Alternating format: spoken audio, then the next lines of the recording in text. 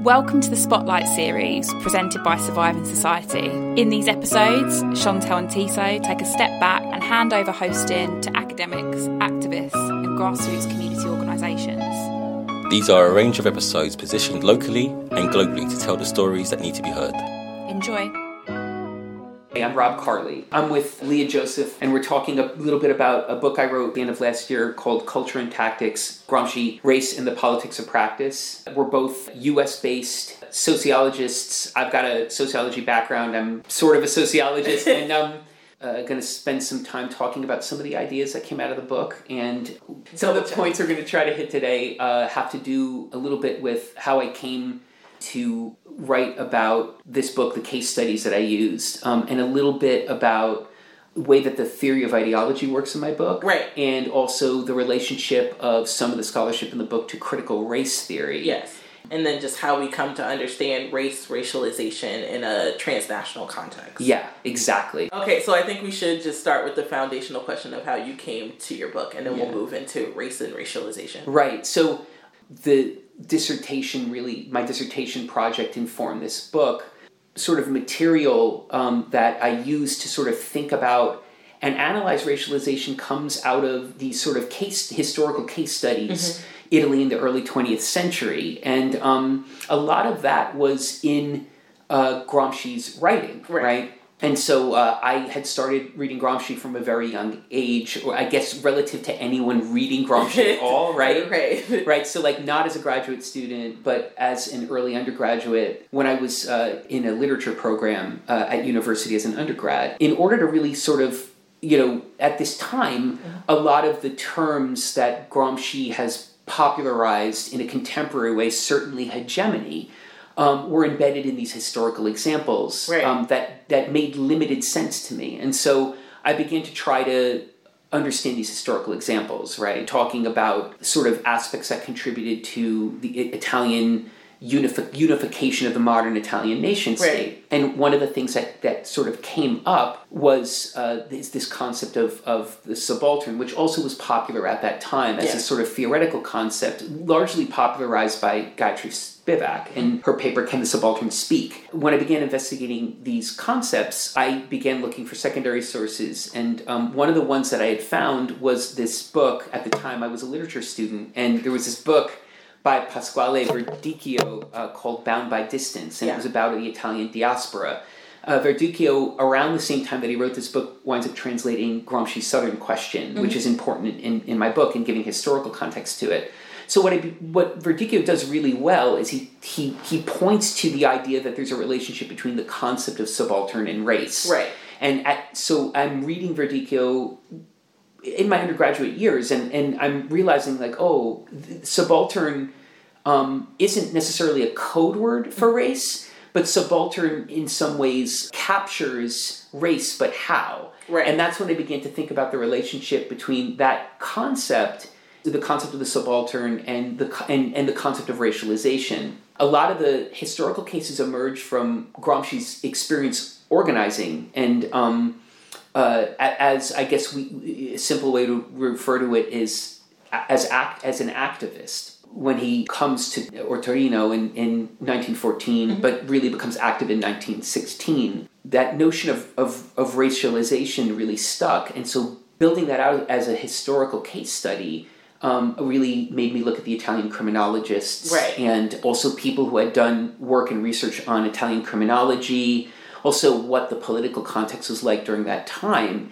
And there became sort of a natural affinity between the language that Gramsci was using and the way that he was conceiving of what subaltern meant. Right. This sort of context furnished the racialization aspect. Then I began looking more closely for ways that Gramsci actually talked about and approached race in his work. And then those linkages began to happen between Gramsci's notion of race and Stuart Hall. Right. And this project emerged from out of that, right? Which is, Gramsci is thinking about race, Gramsci is talking about race, and not just like encoding it in this concept of the subaltern, but as I began looking more for it, it was actually there. Right. He says it in his 25th notebook on the subaltern, right? He actually says it's about race, it's about religion, it's about language.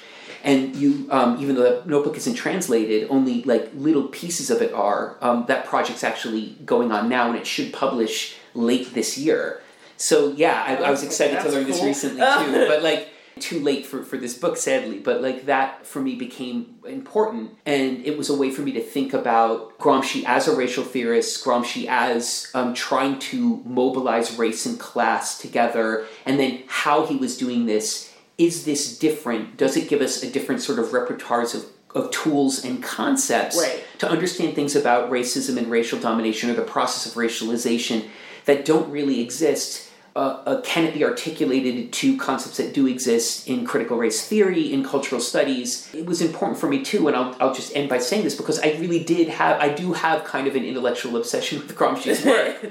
We all pick someone. Yeah, we all pick, right, fair, exactly. And so for me, honestly, Gramsci's been a sort of persistent presence in my scholarly and intellectual life, and probably will continue to be for some time, for a long time, forever. That really was sort of a basis for me to work through that idea. The dissertation didn't have all of that, but it had pieces of it, and so the book was a way to sort of like, liberate myself from that dissertation project and begin to think about how I want to talk about these things, And not being in the United States, not being in the field of sociology now, right, as like professionally, so to speak, right, occupationally, gave me a lot of room to work with other ideas, other thinkers, and to work with other methods and other approaches that weren't exclusively sociological in the sort of U.S.-centric sense, which really favors not just quantitative work or mixed methodological work, but really has a lot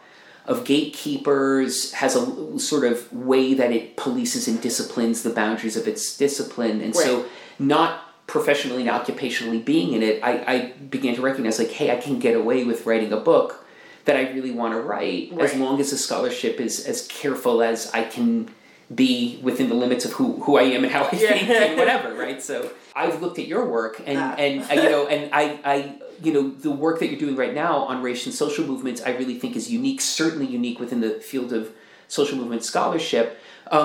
Is there something important about the concept of racialization in the social movements literature that you think is being done well? Is there something that is missing, right?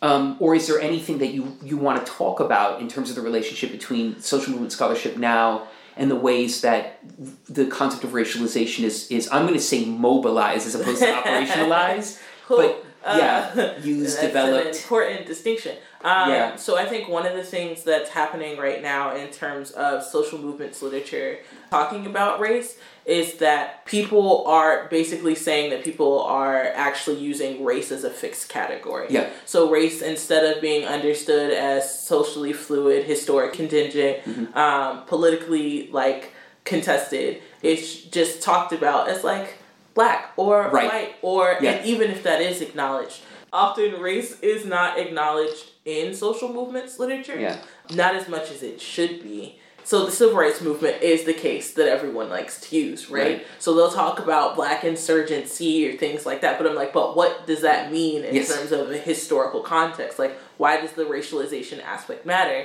And it just it falls kind of flat. Right. So one of the things that I'm trying to do in my own work is bring attention to that. So I'm like, okay, how have people ignored this? By kind of going through the literature and all the big social movements journals and talking, especially as they talk about race-based social movements, and finding out what's included and what's not included. But that's definitely where I've tried to come with my own work, because I'm like, there are silences that we're not acknowledging, especially coming from the tradition of like critical race theory, black feminist thought, just acknowledging like those two literatures speak to each other in a way, saying we have to talk about what's missing. And one of the things that I'm like is missing, I'm like, race is missing, or if it is talked about, it's not talked about as a fluid category, which it should be, because the way that we think about race-based social movements in this moment should not have been the way that we were talking about them like 20 years ago or even 30 years ago. Like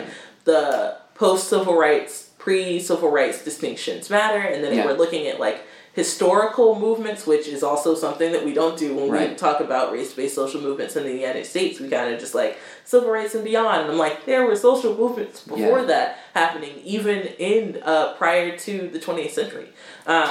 So things like that, just kind of excavating that work and uncovering all of those complex things. Yeah, exactly. Yeah. No, I think that's work of the ways things have been ignored, right? Because you're actually documenting that in your work. I mean, it's almost like a conceptual inventory of like, this is a gap here. Right. It says it's there, but it's not there in this way. And I think that sort of way of constructing or saying the needed theoretical framework here is, and here's precisely where it isn't and why it isn't here, right? I think that's actually... this is when I said before, like, that I think your work is unique. I think that's unique. Like, you're producing these sort of aporias, right? Like, these are the spaces that are absent, and they're absent in this way. Right. And so it gives us sort of a way of like, it gives us sort of like the invisibilization of conceptual inventories around race, right? But also introducing the idea that these are necessarily changeable, right? In the ways that they're both not being talked about and the ways that they need to emerge, right?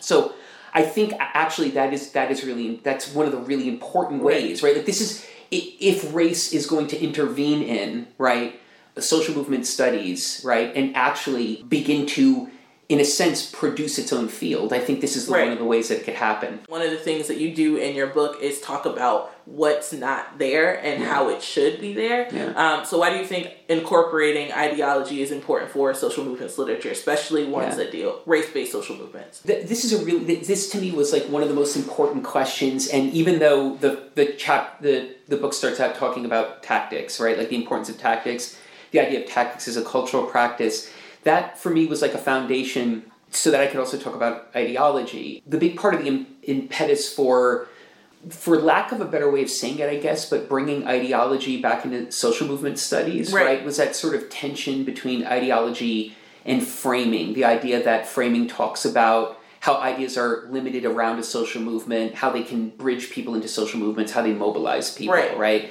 And for me, there was that sort of issue around the idea that ideology then becomes sort of this like symbolic pool that gets drawn upon so that frames are resonant. And I just thought that the tradition of thinking about ideology was much more theoretically rich than that, and that there was more to work with in there. Yeah. But when I got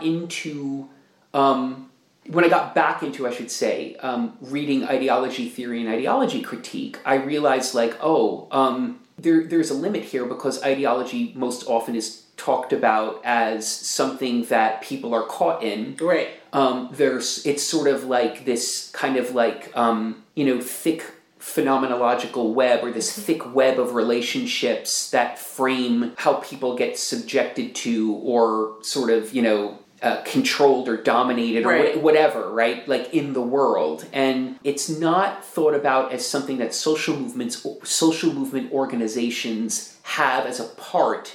It's not thought about as a way to make sense of what social movement organizations are. Like in the sort of like different theories that constitute how we talk about social movement organizations. Ideology is not in there.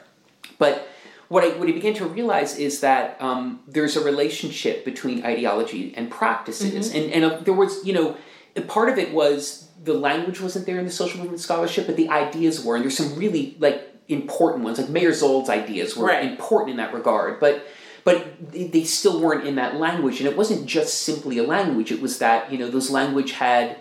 the language that was missing had concepts in it and a logic to it that I really felt like had something to offer to social movement study scholarship. And so that notion that tactics have a relationship to ideology became really important to me in theorizing this, and the idea that there are other mediators and they are in relationship to one another and they're moving. So strategic plans are another thing. And the sort of organizational structure of the movement, which includes, like, for example, to go back to the social movement studies literature, how it mobilizes resources, what it considers a resource, right? What is a limit to what it's going to use as a resource, all of those things.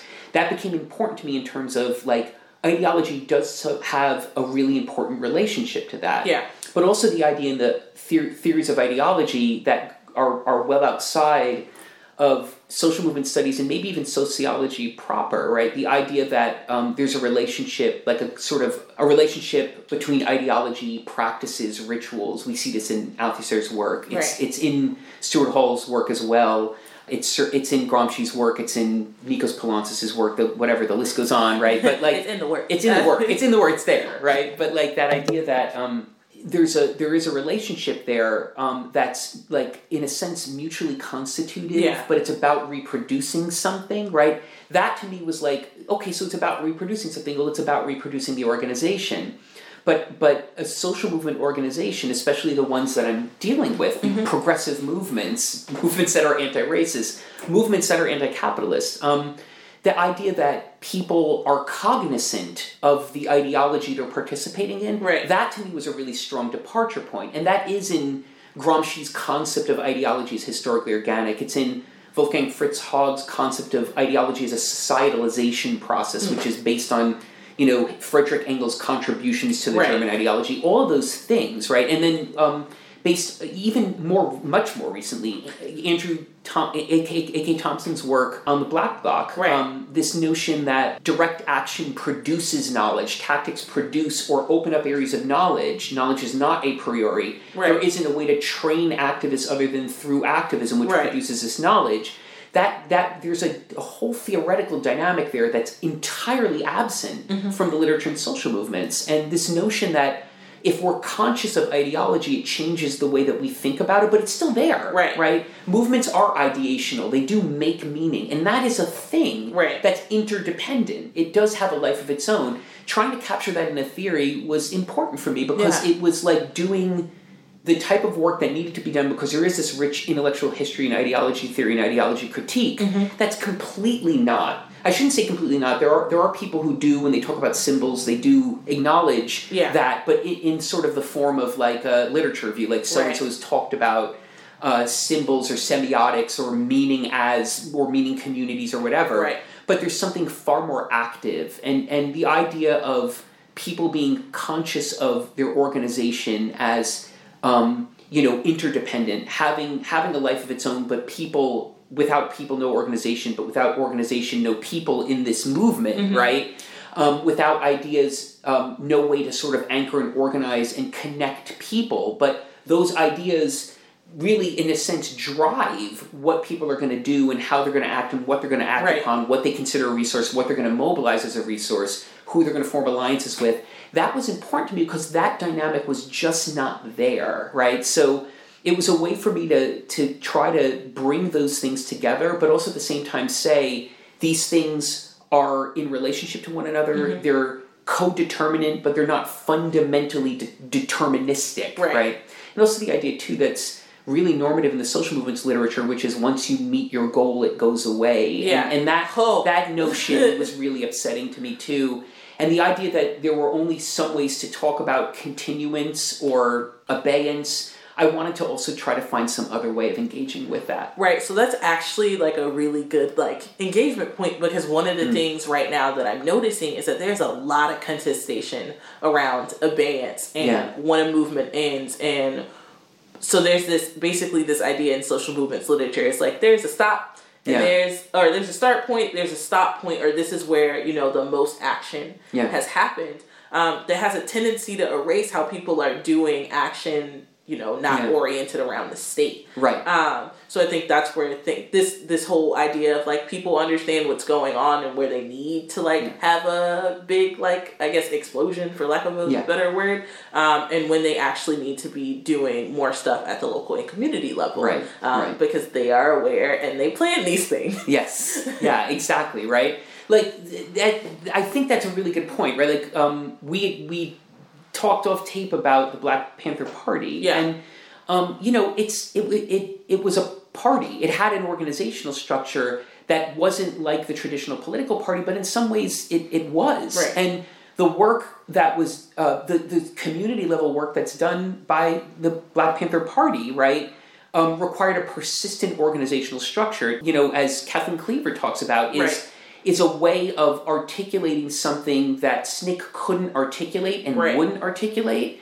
And the idea that you could do work in that movement, right, because the ideology was broadcasting it, but not just broadcasting it, it was enabling it, right? Like, for lack of a better way of saying it, like the Black Panther Party put its money where its mouth was for militant activists within SNCC so that they could say, like, this is the work I want to be doing, right? That it's, there's obviously a relationship between, practice or tactical practices and ideology, and that's a really good example of, like, it's not a question of chicken or egg, it's a question of process, right? But also, too, this idea that there's longevity to these movements, right? And it is in these organizations that are doing work that is not oriented around protest actions, but are doing a whole host of other things. I mentioned A.K. Thompson before. His organizational work ended and turned into the journal Upping the Ante, which now is a journal. It's no longer those core of activists that are directly involved with it, but it's an active political an intellectual journal. It's an active scholarly journal that people contribute to. And, this, it could be that would be like a sort of willy-nilly example of an abeyance structure, but it's more than that. And I think, too, like, it's something that creates sort of a strategic posture when, movements start to become broadly active again. It becomes this sort of orienting point. But those folks, too, who participated are active in movements and have been active in movements for a while. And so that dynamic is just missing. And I think, like, bringing those things together becomes important. It's also what we've talked about also before, right? Like, off tape, so to speak. It's like that idea that people are... Yeah, people are aware of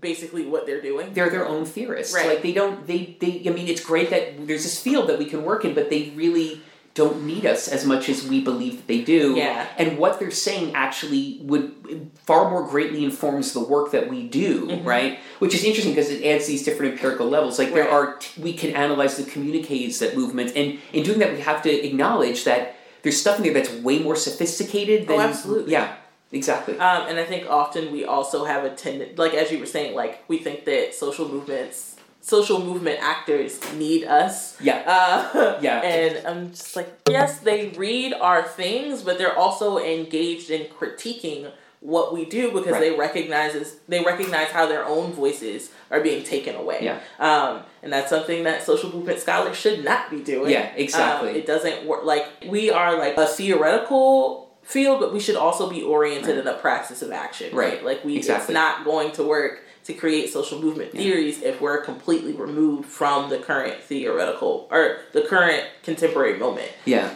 That's actually, I think that's a key point, right? Like, so, like, Benford and Snow mentioned all the way back in the mid-90s that, like, people need to get back into the streets if they're doing social movement research, right? But there's it's a double-edged sword, right? Because there's also that notion that, like, the social movements are doing their own research and they have their own theories and they have their own intellectuals that are organic to the movements and so on and so forth. And they're critical of the work that we do, rightfully so, right? But also the way that sociologists do work. And I think that's what was attractive to me in the book about thinking about the project through a cultural studies lens, right? More so than a sociological lens, because you can make a standpoint. In a lot of ways, there's a strength to doing that because... the theory becomes more robust. You're like, these are the theoretical traditions I'm engaging with. This is why I'm engaging with these theoretical traditions. This is what I hope that these ideas contribute to as a project that's organizational, political, in the framework of contemporary social movements. And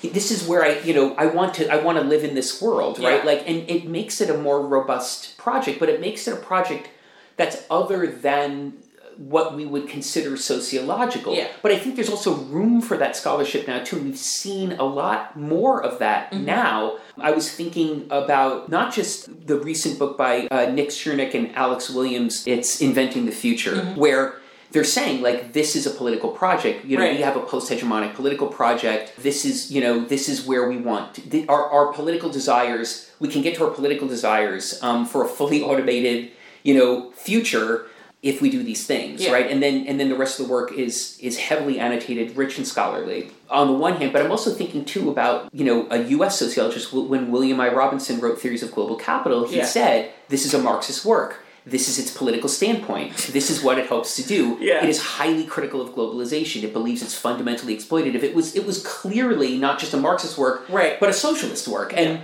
I think that there's a lot of strength in producing from a standpoint. And so for me, like, it's easier to do that. I mean, you know, I certainly was not the sociologist that William Robinson was when he wrote Theories of Global Capital, so I couldn't get away with stuff like that. And I knew that, but I knew that cultural studies would allow me to get away with it. So I figured if I wrote a book where I could firmly put my foot in the sort of field of cultural studies and somewhat in sociology maybe, like, I would be better served. But also, you know, it wasn't just sort of like an attempt to kind of get around sociology. Cultural studies was and has always been important to the work that I do. So it was always a project that I was thinking about social movements in terms of cultural studies, which gives you a lot more room to not just merely do empirical work in protest demonstrations where like participant observation, but to actually acknowledge that you're a part of that political project and to theorize from that standpoint, right? On the one hand, but on the other hand too, the idea that you know, there is, you know, the engagement with that tradition and engagement with the sociological tradition means you have to explain how you're doing that and why you're doing it the way that you are. But for me, at least, cultural studies allowed me to do work that I felt like I couldn't safely or comfortably do within the framework of sociology. Yeah. So one of the ways that people are kind of combating that, or not, there's a lot of critique against acknowledging that you are involved or you have a standpoint, right? Yeah. Because people are like, oh, you're an epistemological insider. Like, your work isn't objective. It's not value-free. Like, you, right? Like, you should not be this critical or come to the work in this way. Yeah. And I think one of the things that your book really does add to the conversation is, like, we have to. Yeah. Because otherwise, if we're not doing it, why are we writing it? It doesn't... like, yes, historical context and all of these other things matter, but they matter in the terms of what we're actually doing in the world. Yeah.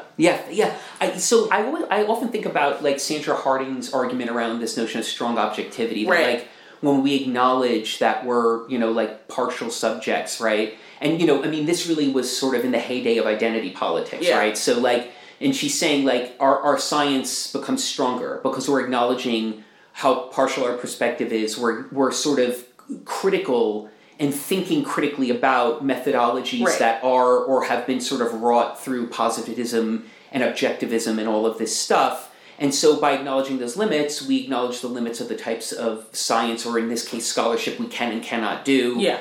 And, you know, and so that notion of a standpoint becomes really important. I've always liked or thought that notion of standpoint becomes an important departure point for scholarship. But I think you're right. The idea that, you know, Gramsci and Stuart Hall both use the term conjuncture, the idea that we're embedded within a particular moment that in its orbit constructs not just political problems, but also political limitations. Mm-hmm. It constructs ideological frameworks that make certain ways of talking and making sense of the world more robust, more authoritative than other times, right? That notion that if we don't acknowledge that in our work methodologically, if we don't acknowledge that in terms of how we're thinking about what we're going to do, if we don't acknowledge the project we're engaged in, right? Like, we find ourselves in this moment, right? Or this conjuncture. If we don't acknowledge that, then why are we doing the work? Or what is the work about? What is it for, right? And the notion for Gramsci is like that determining the conjuncture analytically becomes the departure point for political work. And for me, like, determining the conjuncture analytically is a project in and of itself. It's hard to do. But, you know, the idea that we can say these are, you know, this scholarship is pointed at this scholarship raises a particular set of questions, and it's pointed at a particular group of problems. Yeah. And, you know, working this out becomes important, or this is what the work is about, right?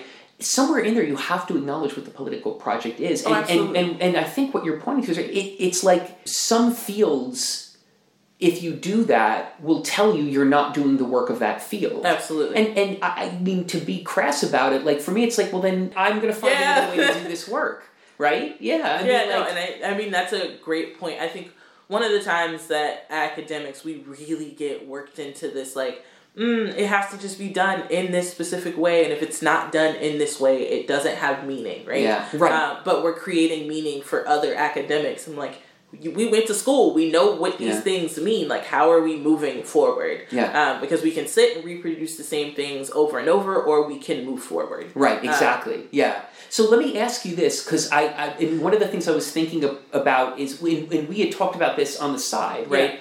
Yeah. This idea that when social movements sort of gloms onto either a for lack of a better way of saying it, data or an event that seems really robust or important to talk about on the one hand, or gets into sort of an inventory of concepts it thinks are important and underexplored, right? On the other hand, because of how it's it's had a deeply problematic relationship to race, critical race theory, thinking about racialization, and I think this is in your work, right? It ultimately, in reproducing those inventories, winds up reproducing its own racism categorically, right?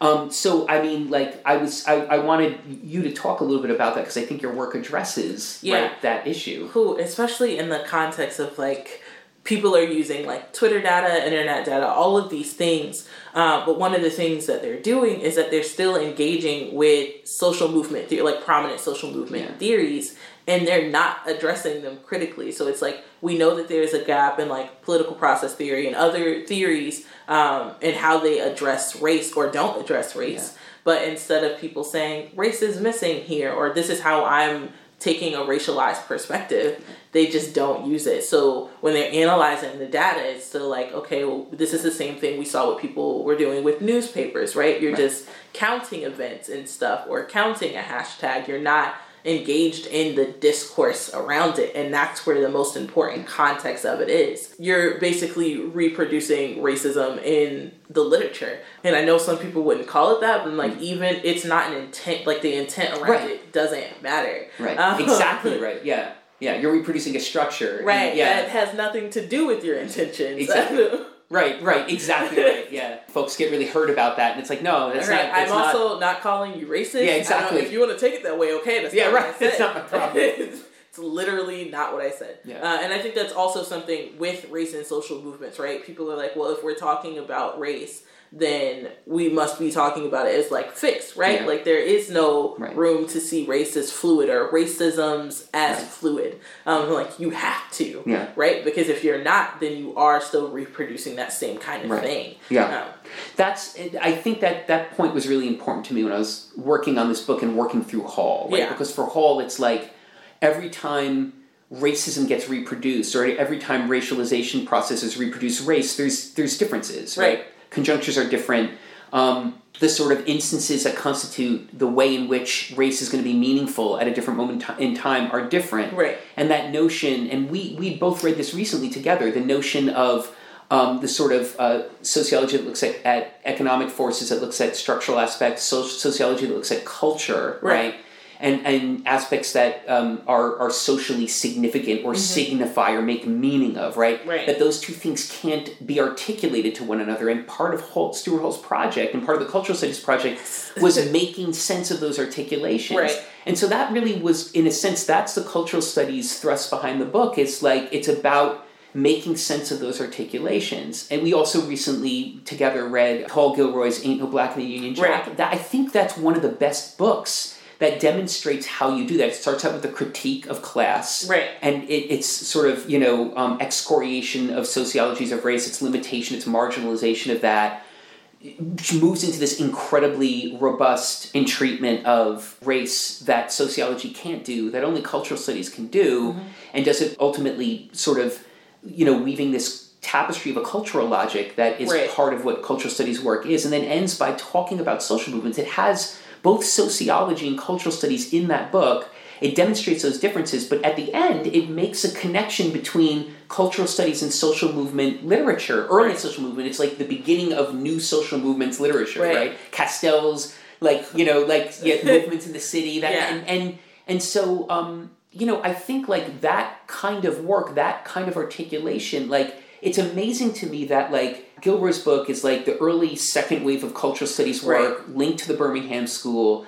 There's something in there that's certainly not U.S. sociology, right? And on the one hand, but also in a sense too, is at that moment defining cultural studies work in the UK. And cultural studies work in the UK is gone now. I mean, the Birmingham School went away. It didn't meet its research requirements, and it went away. And it's in a lot of ways been spread out. But it's like, I mean, cultural studies is still around.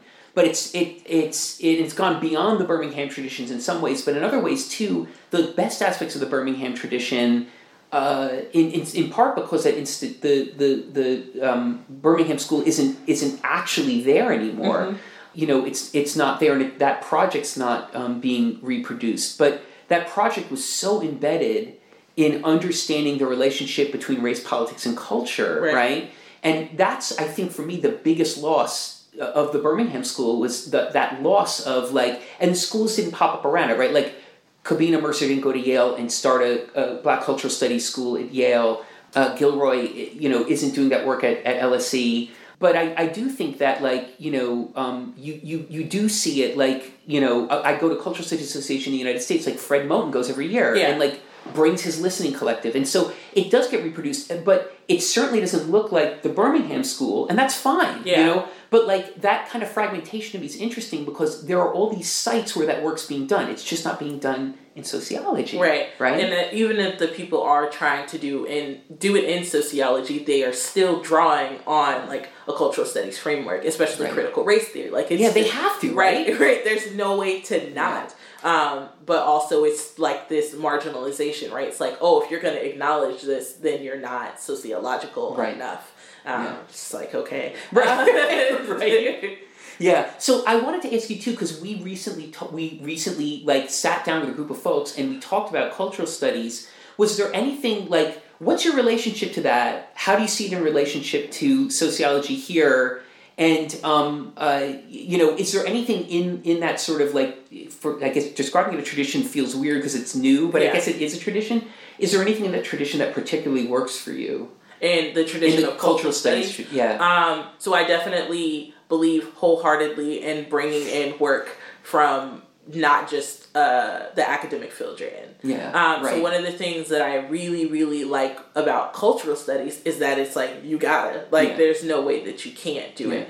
But I also like that the way that cultural studies does engage with the social world inherently. In sociology, if you do it in the traditional white sociological canon, that's not acceptable. That's not.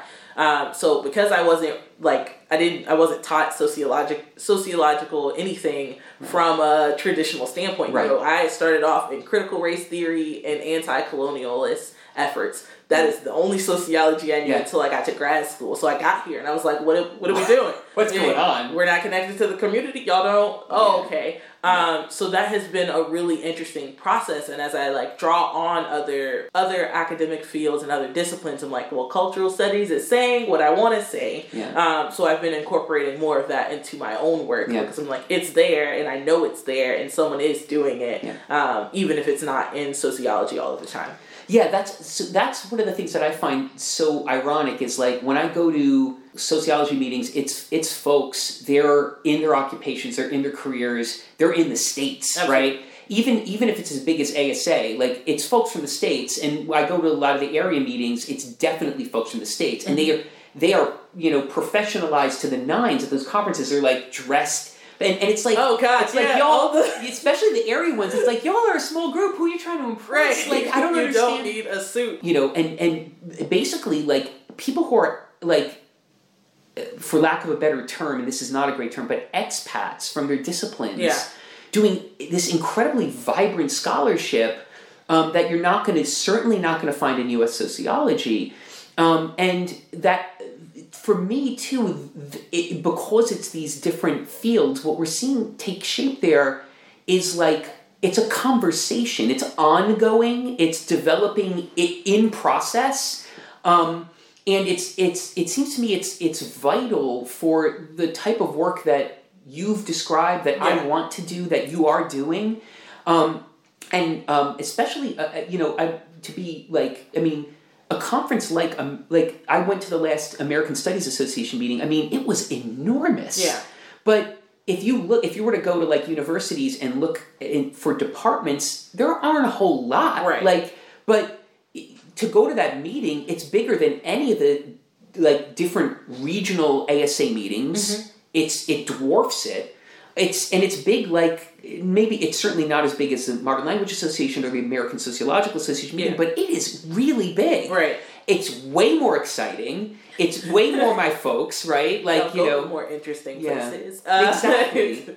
And so, even like I'm one of the officers for the Cultural Studies Association, and like I'm shocked at how many submissions we've got when you think about like the structure of funding, all that stuff. Like we still have a lot of folks that are going to come to this meeting, and it's like that's really exciting to me because like folks kind of have to go to their professional meeting, and then maybe they can choose to go to one other meeting. But I think that conversation and the fact that people actually feel free to do work that's anti-racist, that maybe comes out of a Black radical tradition, that comes out of other radical traditions at those meetings, and really build something, but also find people who are doing that kind of building and know that the type of work that they're building is dependent upon making relationships with those other folks that are not just in scholarly communities and professional communities, but also activist communities and may wind up at those meetings. And that's indispensable to the continuance of their work. Right? And also, a lot of ways are like their own, not just intellectual survival, but psychic survival. Oh, absolutely. Yeah. I think... And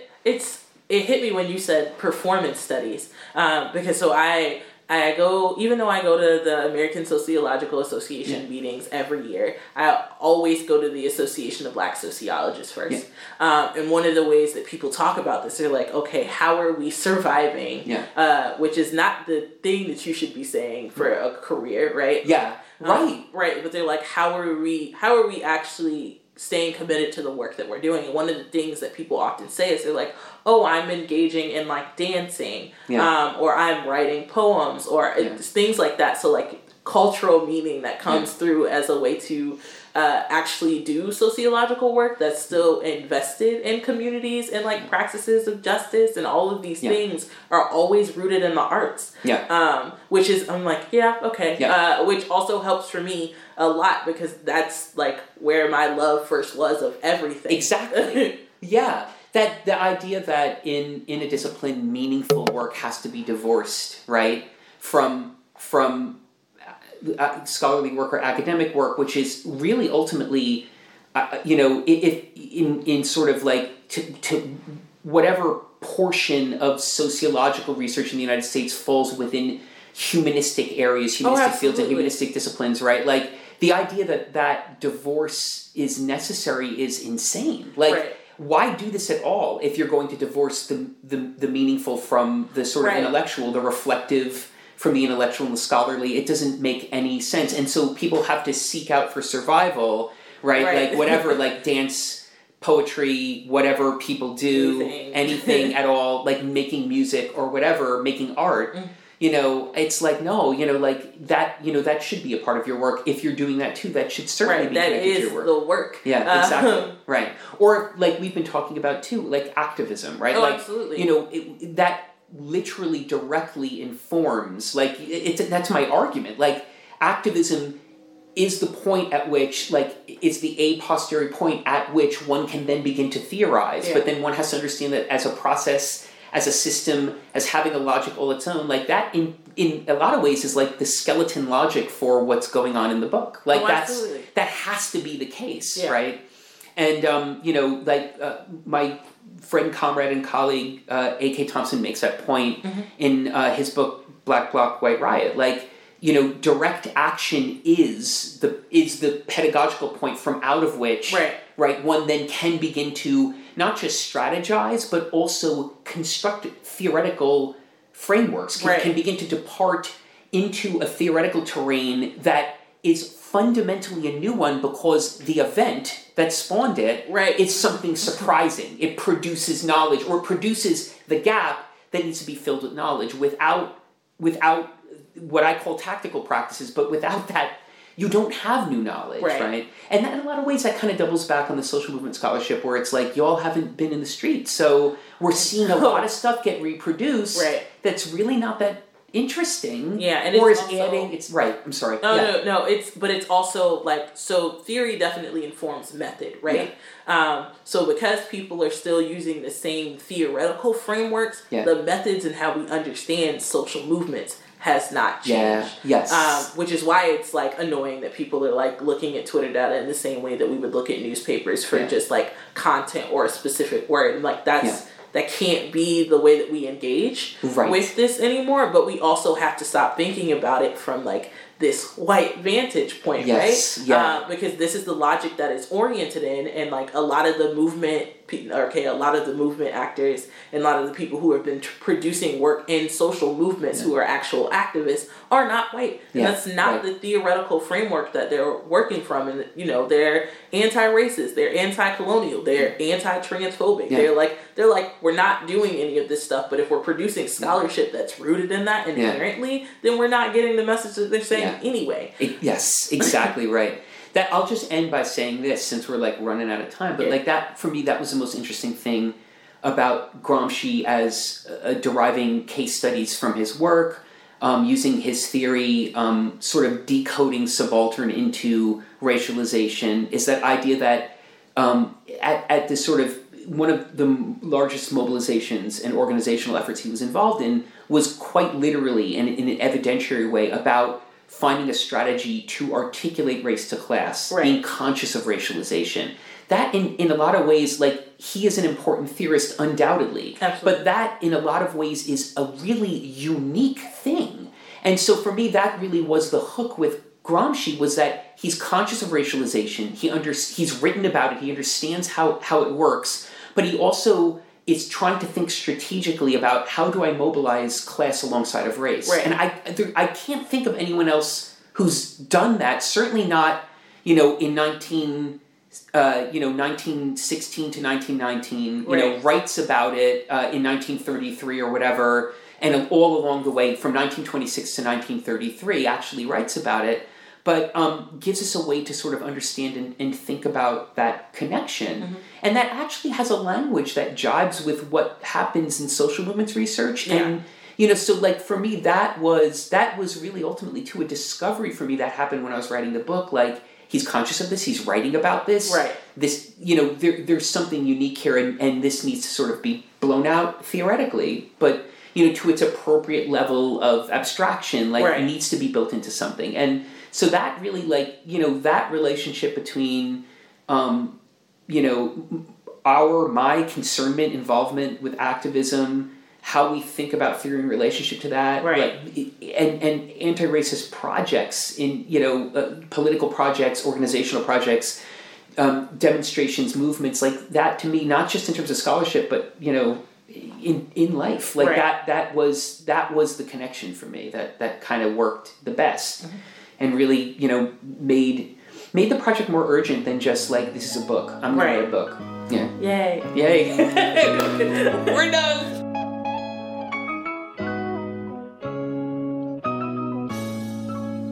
Thank you for listening to the Spotlight series. If you're interested in hosting an episode, get in touch.